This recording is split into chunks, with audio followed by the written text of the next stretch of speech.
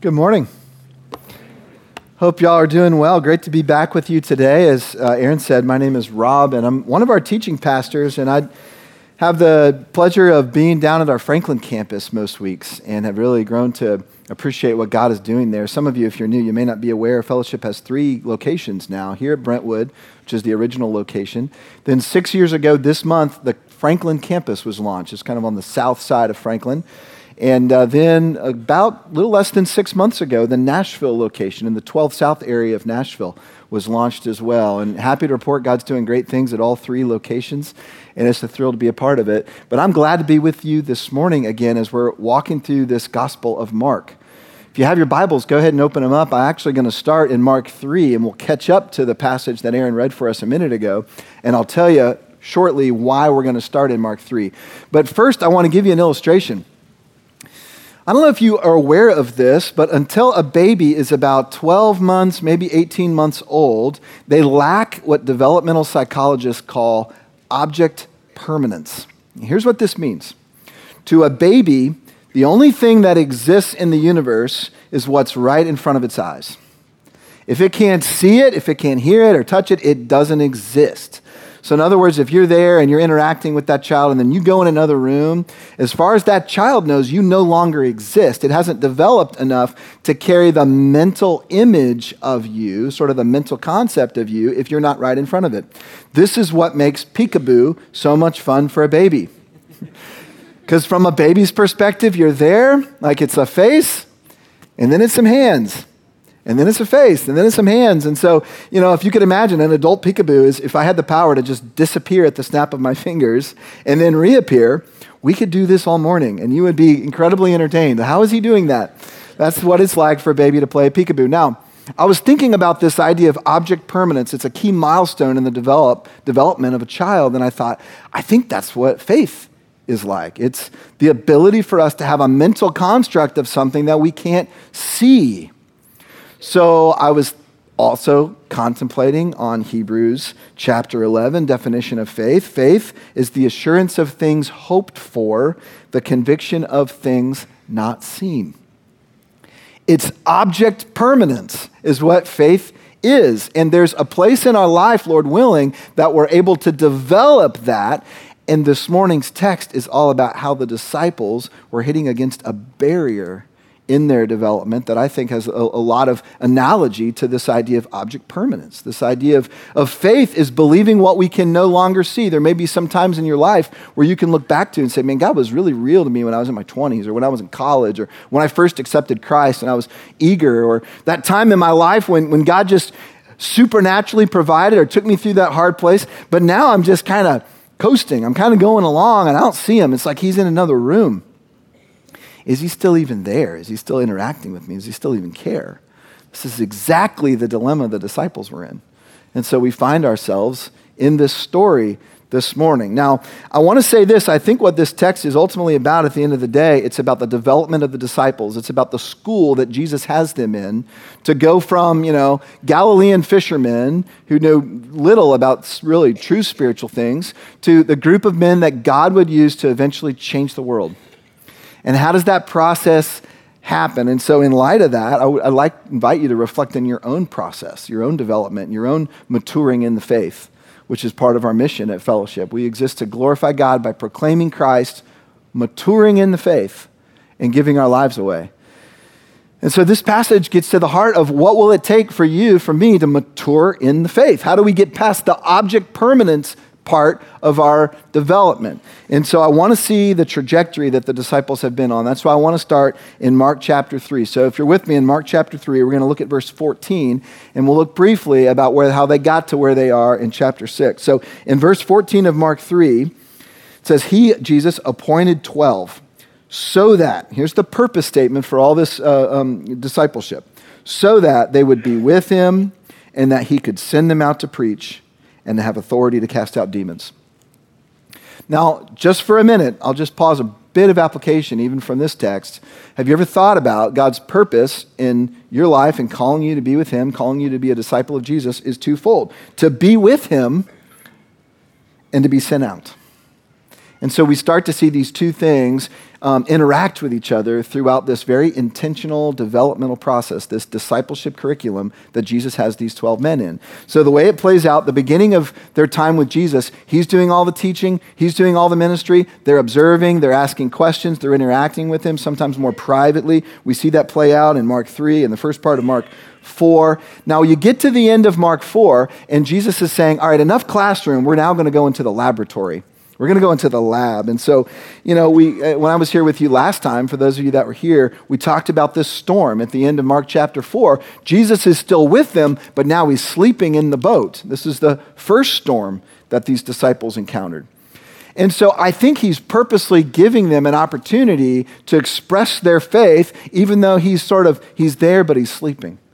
And of course, they fail. They fail that first test, right? They're terrified. They wake him up. They say, don't you care about us? What's up with the storm? Then he stands up, calms the storm, and he asks them a question. Do you not have faith? Where's your faith? That's a lesson, for them. And then Mark chapter 5, as you keep kind of walking through, you just flip over to that. Mark chapter 5, a lot more Jesus doing, disciples watching, teaching miracles. And you get to chapter 6. Now, chapter 6 is, again, an opportunity for them to go out and sort of try to do something on their own. So you get to the beginning of chapter 6, and look at verse 7 in Mark 6. He summoned the 12 and began to send them out in pairs. He gave them authority over the unclean spirits, and then skip down to verse 12. They went out and preached that men should repent, and they were casting out many demons, and were anointing with oil many sick people, and healing them. So remember, going back to their call at the beginning, they're to be with him and they're to be sent out. And now they're being sent out. And actually it goes pretty well. Their first missionary journey goes pretty well. And they come back to Jesus. They're ready to tell him all these things with excitement of what they taught, what they did. But before they have a chance to, the crowd starts coming around them. And this is where we get into the feeding of the 5,000 last week. And Jesus is not going to miss this opportunity to continue to develop his disciples. So even though there's thousands of people, Michael reminded us last week, it was 5,000 men, probably 10,000 plus people total with adults, with women and children included. And so he does this miracle, but how does he do the miracle? He does it through the disciples. Well, what do you mean by that? Look at chapter 6, verse 35. When it was already quite late, his disciples came to him and said, this place is desolate, and it's already quite late. Send them away so that they may go into the surrounding countryside and villages and buy themselves something to eat. Like a bunch of hungry people, we don't have enough food for 10,000. Verse 37, but he answered them, you give them something to eat. Isn't that interesting? Now, the way it plays out, they don't have the power to do that, obviously. So Jesus does the actual miracle, but who distributes the food? The disciples. They pass it out, and there's 12 baskets full at the end. What is he teaching them? Not only to rely on his power, but he's saying, listen, here's how our partnership works in ministry together. I did this miracle, you then disseminate this to the people. So in other words, he's showing them this is how you're empowered by me to go about the work of the ministry that he's training them to do. And so immediately after that, we get to our text. And this is where I want to pick it up. Now, why did I take the time to walk you through Mark 3 to Mark 6? Because I want you to see how intentional Jesus is being with their discipleship journey. He is not letting a single day go to waste in their training. And I wonder if you've ever thought in your own life, could it be that God is being as intentional with you in your growth journey, in your faith journey, in your maturing in the faith? Right? Why wouldn't he be? He doesn't love you any less than these men. Now, our text this morning that Aaron already read for us is a key moment in their development. It's not a good moment for them, but it's a big moment that Christ uses, and I want you to see how this plays out. So I'm going to walk back through the text. We won't cover every verse. We'll hit most of them, and I'll just give you a bit of a running commentary, and then we'll have some lessons at the end to apply to our lives. Let's start in verse 45. Immediately, this is right after the feeding of the 5,000, Jesus made his disciples get into the boat and go ahead of him to the other side to Bethsaida, where he himself was sent, while he himself was sending the crowd away. After bidding them farewell, he left for the mountain to pray. Now, notice a couple of things here. He is again sending them out without him. Notice also, he sends them in the boat to a specific location, knowing the winds are on the way. The storm is on the way. Right? This is, again, going back to that lab in the storm. He's given them another chance, if you will. This time, he's not going to be sleeping in the back of the boat. He's not going to be in the boat. And so, again, he's seeing how they're developing, and he's giving them an intentional lesson on trusting him and believing in him, trying to get them past this object permanent stage of their faith. Listen, when I'm not with you, I'm still with you, is what he's teaching them. Now, we get down to verse 48, and things begin to get very interesting. Seeing them straining at the oars, for the wind was against them, at about the fourth watch of the night, he came to them, walking on the sea, and he intended to pass by them. Now, here's what I love about this stage setup around us. This is like putting you in the exact spot that this happens. I mean, that's actually the Sea of Galilee. And from the perspective that this photo was taken, you're up on a hillside overlooking the sea. This would have been almost exactly what it would have looked like for Jesus. We know that the fourth watch would have been the very early morning hours. It was between 3 and 6 a.m. So imagine the sunrise coming up. The disciples have been down there in the valley, if you will, on that sea. It's actually a lake. And they've been going at it most of the night, and they haven't gotten very far because of the winds. And Jesus, from his perspective, is watching this. So he comes down from the hill, and he walks on the water, y'all. This is crazy, right? What's even more crazy, if you think about it, is he intends to pass by them. That mysterious phrase at the end of verse 48. Now, why would he intend to pass by them? This is fascinating. There's a lot of different interpretations. Scholars have said, well, it was only written from their perspective. It looked like he intended to pass by them, when really he wasn't intending. But that's not what the text says. The text says Jesus intended to pass by them. I think the best explanation to this, and it really makes a lot of sense in the context of Jesus developing these disciples, is in the context of a couple times in the Old Testament where that same phrase is used. There are 2 times at least in the Old Testament where God passed by someone. The exact same phrase. Different language, but same phrase. The first was with Moses in Exodus 33. You might remember the story. Moses is up. He's been with God. He wants to see God. And God says, I can't reveal my full glory to you, but I'm going to put you in this cleft of the rock up on this mountain. I'm going to shield you with my hand, and then I'm going to pass by you. Exact same phrase. And then when God got past Moses, he lifted his hand so that Moses could see the back of God's glory. And even the back of God's glory was so brilliant that Moses came down later from the mountain and he was glowing himself. The second time we hear this phrase of God passing by someone is Elijah in 1 Kings 19. Elijah is again up on a mountain. He's in a cave, and it says the Lord wanted to pass by Elijah. And here's what it felt like from Elijah's perspective in the cave. First, there was a terribly strong wind, so strong that it said that some of the rocks were breaking apart. Secondly, there was an earthquake. Third, there was a great fire, but then the text says the Lord wasn't in any of those things. Fourthly, there was a quiet whisper of wind. And so Elijah carefully goes to the mouth of the cave, and God speaks to him. The text said the Lord passed by, revealing his glory, first to Moses, then to Elijah. I think what Jesus is intending to do is to reveal the glory of him as the second person of the Trinity to the disciples by walking on the water and showing them his power, reassuring them that he has seen them, that he is with them, that he is powerful, that he is God, that he is in control. That's his intention. Problem is the disciples miss it. Let's see what their reaction is. This is picking it up in verse 49. But when they saw him walking on the sea, they supposed that it was a ghost and cried out, for they all saw him and were terrified. But immediately he spoke with them and said to them, "Take courage, it is I. Do not be afraid." Ironic, isn't it? What was meant to reassure them terrified them. So I was thinking about this, and I thought about the baby. Let's go back to, say, a 9-month-old baby. And when you, if you're the parent or you're someone the baby is familiar with in the family, when you're with that child, maybe holding that baby girl, she's calm. You set her down, you leave the room. From the baby's perspective, you're out of her world. You cease to exist. Let's say she starts crying in distress. Let's say you come back in the room. What should happen? The baby, when she sees you, should calm down. When you pick that baby up, she should calm down. This is not what happened with the disciples.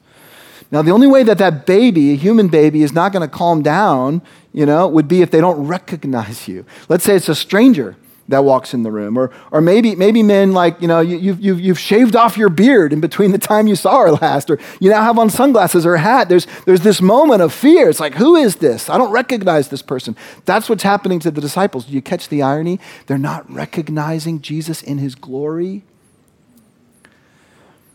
They've seen the miracles, but it's not computing in their head yet.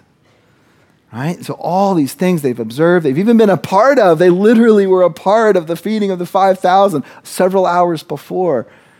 But they've forgotten. You see, they don't have object permanence yet in their faith. Now, Jesus' response is so gracious. I would have been frustrated with them, big time. But instead, listen to what he does. He simply says, do not be afraid. Which again fits perfectly the Old Testament imagery context of God reassuring Israel when he does show him his glory. Hey, don't be afraid. You hear that over and over again in the scripture. And then secondly, this very interesting phrase that Jesus says, it is I. Now, on the one hand, you might think he's just identifying himself, but I actually think it's deeper than that because it matches, again, to this whole context of the story of Moses. When God in Moses 3:14, or in Exodus 3:14, you ever heard of the book of Moses? Now you have. Exodus 3:14, God reveals his name as I am, Yahweh. I am who I am. And now Jesus, to his disciples, after intending to pass by them and reveal his glory, says, it is I. All right, translation, Yahweh is here. It is I am. Now we get to 51 and 52, and Mark, thank goodness, right? The narrator here is going to give us some insight into why these men were having trouble. They thought it was a ghost instead of the man that just did this incredible miracle. Like, if he can multiply loaves, can he walk on the water? Like, why was their first assumption a ghost? Here's what Mark says. Then he got into the boat with them, and the wind stopped, and they were utterly astonished, for they had not gained any insight from the incident of the loaves, but their heart was hardened. That's the key verse in our passage. Why is it the key verse in our passage? Because it's giving us the why behind the what. It's diagnosing where these men are in their faith development. Their hearts were hard. Now, I want to spend about 8 minutes or so digging into this idea of a hard heart because it's going to unlock this passage for us applicationally. All right? So, couple things you need to know. First of all, in the Greek, the heart is cardia. So we get cardio from it. So it's a pretty good correspondence. But second of all, it is used in Greek the same way we use heart in English. Don't we use heart often this way? Man, that letter I got from you really touched my heart. Now, what does that mean if you're only thinking from a physiological standpoint? Or, man, in that movie, my heart was just ripped open as I was identifying with that struggle or that relationship or whatever it is. So in English, just like in Greek, heart means a lot more than the vessel that pumps blood, does it not? In fact, in Greek, it carries the idea of your heart was the center of your mental, emotional, and spiritual life. When you see heart in Scripture, almost exclusively, it's not talking about the blood vessel or the organ. It's talking about the inner person. It's who you are on your inside. And it's not just emotionalism. In English, heart is a little bit more emotion-tinged. In Greek, it carries the emotion, but it also carries your understanding, your mental ideas. So it's just all of who you are, kind of a combination of what we would say your mind and your heart put together. In Greek is this idea. Now, a hardened heart is a common image throughout Scripture, right? You've probably heard it before. And we even use this same idiom in English sometimes. But in the Old and New Testaments, there are many examples of men and women whose hearts were hard. And so we learn over time that what this essentially means is God is saying, listen, your insides, your mental, emotional, spiritual lives are meant to be pliable. They're meant to be moldable. They're meant to be soft. And there can come through your own willfulness or certain choices, or even sometimes in Scripture, God hardening someone's heart. He did that with Pharaoh, for example, in Egypt. There can come times when your insides are no longer able to hear and receive what God is trying to teach you or tell you or ask you to do. You've hardened your heart. You have a hard heart, and that is not a good thing anywhere in Scripture. Now, because this idea is so important, I want to drill down in two more ways. One is I want to point you to another passage in the Gospel of Mark that talks about hardened hearts. And two, I want to give you a visual illustration about a hardened heart. Now, before I do that, I'll just say this. This is not the first time the idea of hardened heart has come in the Gospel of Mark, but it is the first time it's been applied to the disciples. Earlier in the Gospel, it was applied to the enemies of Christ, the religious leaders plotting to kill him. Now it's applied to the disciples. And so you're reading through this gospel, there's a little bit of a dark turn here. You mean to tell me that these 12 men that Jesus has now been spending 24/7 time with for, at this point, probably almost 2 years, their hearts are also hardened? What hope is there for the mission of Christ? Now, when we say hardened heart, again, I kind of referenced this already, but we're not talking about just emotionalism. So we're not talking about, well, do you cry easily at movies or not? You know, that's not an indication of whether your heart is hard or soft spiritually. So let me point you to a passage in Mark 8. In fact, I invite you to flip over a page or two. Get to Mark 8. We'll pick it up in 17. Let me set the context for what happens. Jesus, in a couple chapters from now, and we'll get to this, and it'll either be Lloyd or Michael or somebody teaching it, we'll get to it, but he does another feeding of the thousands miracle. This time instead of 5,000, it's 4,000. But he again multiplies loaves of bread. Something incredibly ironic happens immediately after the second miracle of the feeding of, this time, 4,000. The disciples and Jesus get in a boat again to go across the other side, and they realize that they don't have enough bread with them for the journey. The text says they only brought one loaf. Not enough for 13 men. They start fretting over this.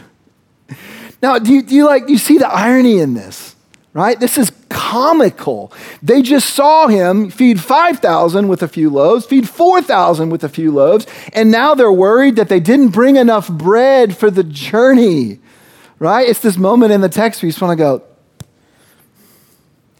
until you realize that that's us too.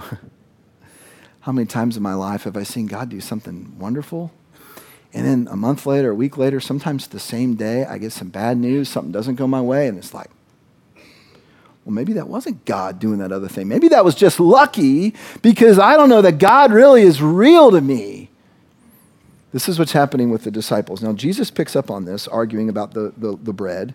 And in verse 17, it says, Jesus, aware of this, said to them, why do you discuss the fact that you have no bread? Do you not yet see or understand? Do you have a hardened heart? There it is again.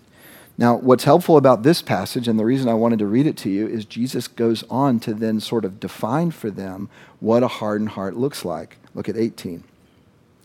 Having eyes, do you not see?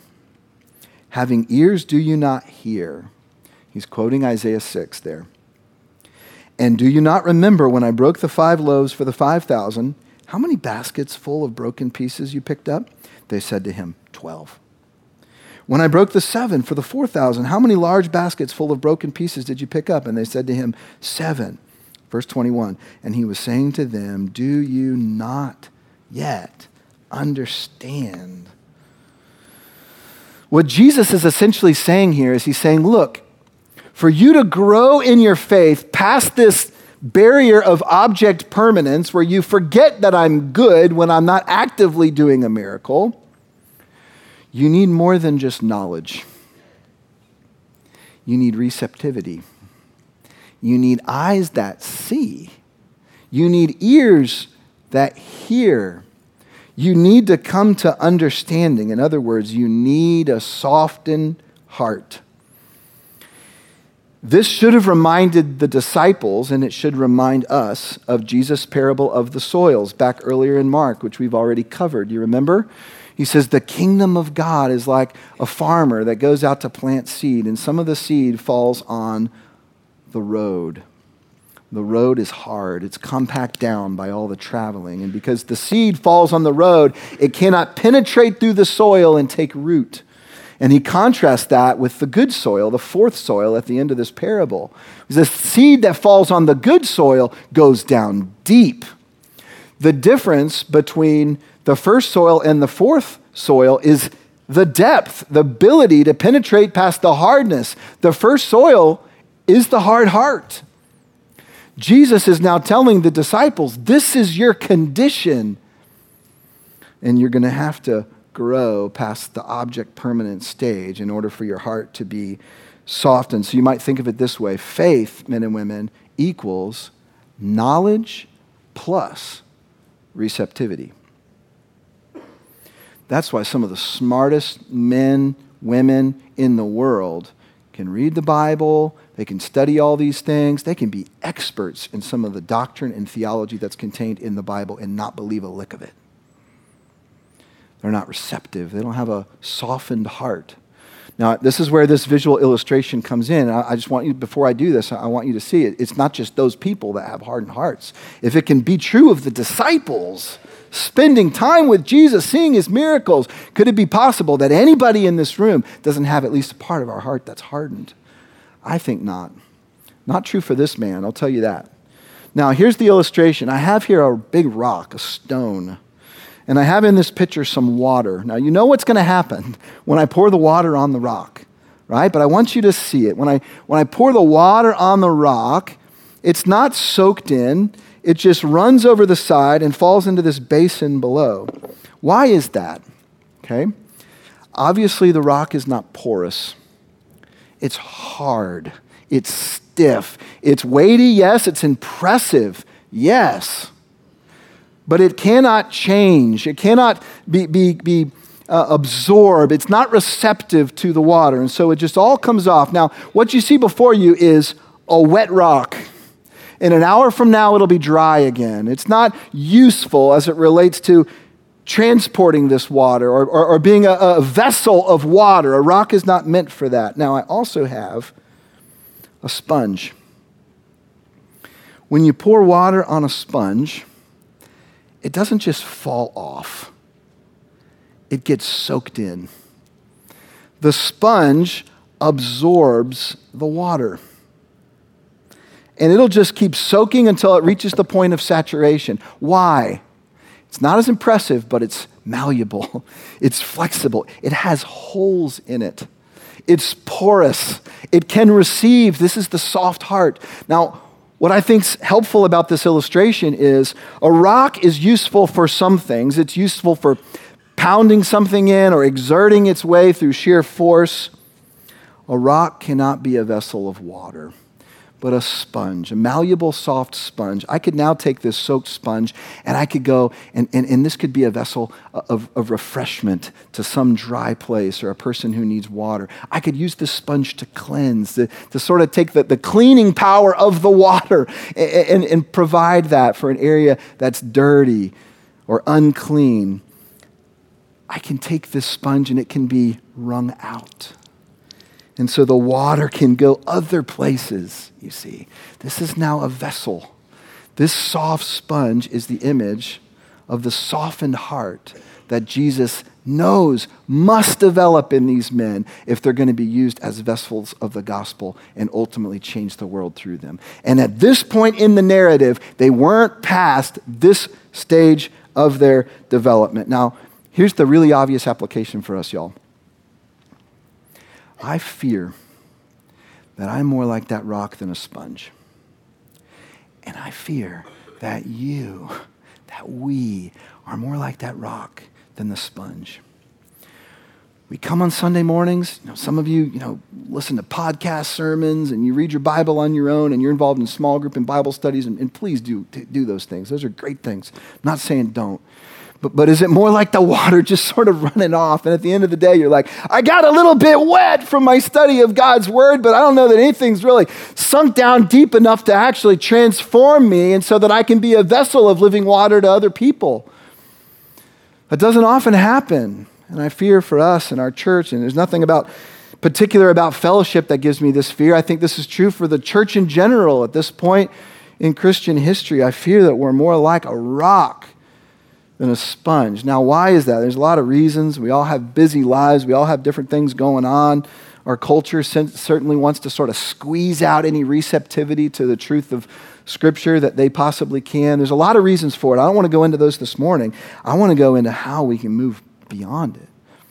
Like, how could our hearts be transformed from hearts of stone to hearts of flesh, is the image the Scripture uses in the Old Testament. Now, there are three lessons from this text that I want to give you by way of application as we begin to wrap up. And my hope is that you will be open, that God would give you eyes to see and ears to hear, and your hearts would begin to be softened as you mature in your faith. I think that's the point of this passage. So here are the three lessons. Number one, Jesus is actively guiding the growth of his disciples, and his goal is always a receptive heart. Here's what I mean by this. Did you notice how Jesus was in complete control of every step of their training? As disciples of Jesus, you usually don't get to choose your own curriculum. God chooses that for you. So he brings something hard into your life. He brings someone in your life, a good circumstance, a negative circumstance. He asks you to do something. He puts you in situations that are beyond your resources. Why does he do all this? This is what he did for his disciples. Does he love you any less? He does not. What's his goal in all this? So that you learn more theology and more doctrine and be a smarter, more intellectual Christian? I think not. Now, he uses theology. He uses doctrine. I love those things. I spent a lot of years of my life studying those things. But why does he teach us doctrine and theology and things about ourselves? Is it not so that that would be married with receptivity and that we would be transformed and that we would start actually applying our theology into our family lives, into our workspaces, into our neighborhoods? See, we've got to be more like sponges than rocks. Now, this happens on God's initiative. And I'm not saying that you don't do anything, that you don't have a role in it, but what I am saying is there's a paradigm shift here. You don't get to control your own schooling when it comes to discipleship. We have this idea that whether or not you're a good disciple or a bad disciple is 100% tied to how often you read your Bible, how often you pray, and if you're in a Bible study or small group. What I'm saying to you is, don't not do those things. I want to encourage you to do those things, but understand that more than anything else, it's God that's controlling your growth. Here's what I mean by that. When you sign on to be a disciple of Jesus and you commit your life to Christ as a disciple, you're not only taking him on as your Savior, he's taking you on as his disciple. He will not let you fail the course ultimately. He will bring you through, and he'll be growing you and developing you. And I think you can control somewhat the pace of your growth, but don't underestimate God's part in your discipleship. I think ultimately Scripture would say it's only God that could soften our hearts, but we can ask him. And we'll get to that in a minute. That's lesson number one. Jesus is actively guiding your growth. His goal is your receptive heart. Lesson number two, the two primary tools Jesus uses to soften our hearts. Ready for this? Two main tools Jesus uses to soften our hearts. Failure and grace. I don't like the first one. I love the second one. Can you have the second one without the first one?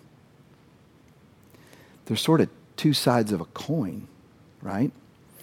And so what you see in the disciples' lives is they're going to fail in big ways. Notice, Jesus allows them to fail. Can I summarize the rest of the Gospel of Mark for you from the disciples' perspective? Good thing or two, failure, grace. Good thing or two, failure, grace. Failure, grace, failure, grace. It gets to the climactic moment. Jesus is on the cross. Where are the disciples? They've deserted him. Failure. we think the story ends in failure. Not so fast, my friend. Resurrection, grace, forgiveness, healing, reconciliation.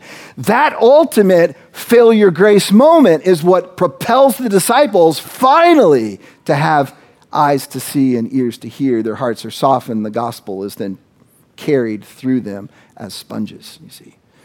Failure and grace is what God uses to transform us. Now, this shifts another paradigm.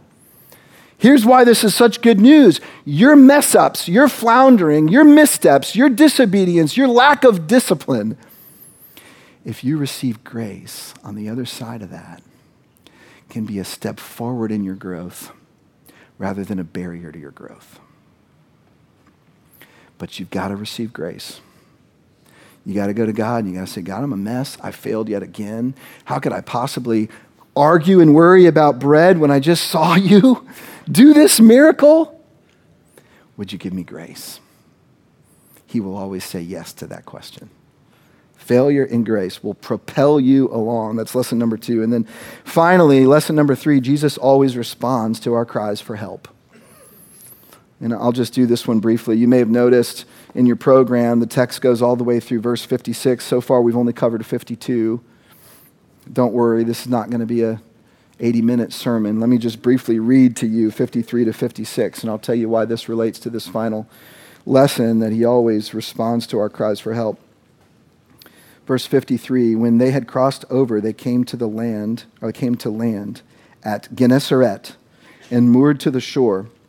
When they got out of the boat, immediately the people recognized him and ran about that whole country and began to carry here and there on their pallets those who were sick to the place they heard he was. Wherever he entered villages or cities or countryside, they were laying the sick in the marketplaces and imploring him that they might just touch the fringe of his cloak. And as many as touched it were being cured. I spent most of the week wondering how those verses relate to the hardened heart. And I thought about something. What if? What if the disciples had recognized their own hardened hearts as an ailment that could be cured? What if they'd gone to Jesus and they'd say, listen, I just saw you heal that broken bone. Does your healing power also extend to my insides? At this point in the narrative, the disciples didn't understand that there's more that ails us than what affects our bodies. Am I right? At this point in the narrative, they didn't understand that Jesus came for a lot more than just healing physical bodies. What if they'd said, Jesus, we need you to soften our hearts? What if we said that?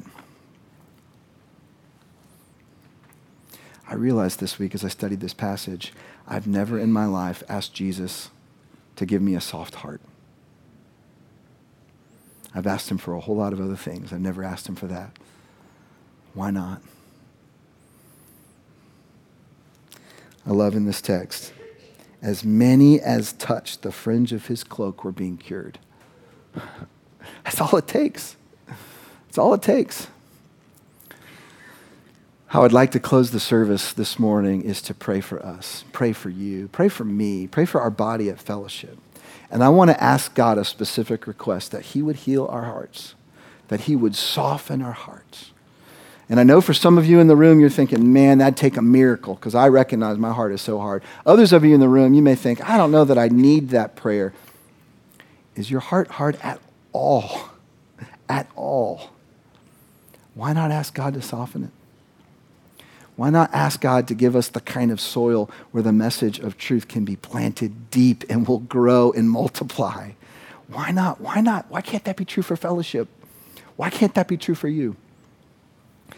Have you ever asked him? I want to lead us and guide us in this prayer. Let's bow our heads. Our Father,